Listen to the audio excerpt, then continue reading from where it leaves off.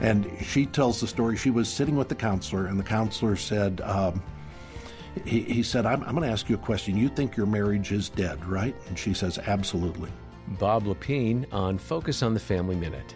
He said, do you believe that Jesus came back from the dead? And she said, well, yeah. I said, so you believe God can raise his son from the dead, but he can't bring your marriage back from the dead? And she said that was the moment where she said, now how do I answer that, honestly? Yeah. And it was the turning point where she started to look at her own heart. They started to see what had been the destructive patterns that were at work in their marriage relationship and started to rebuild.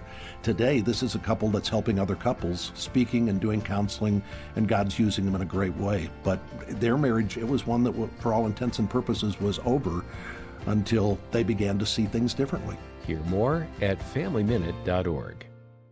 Hey everyone, on Monday, listen to the latest release of my podcast, Refocus with Jim Daly.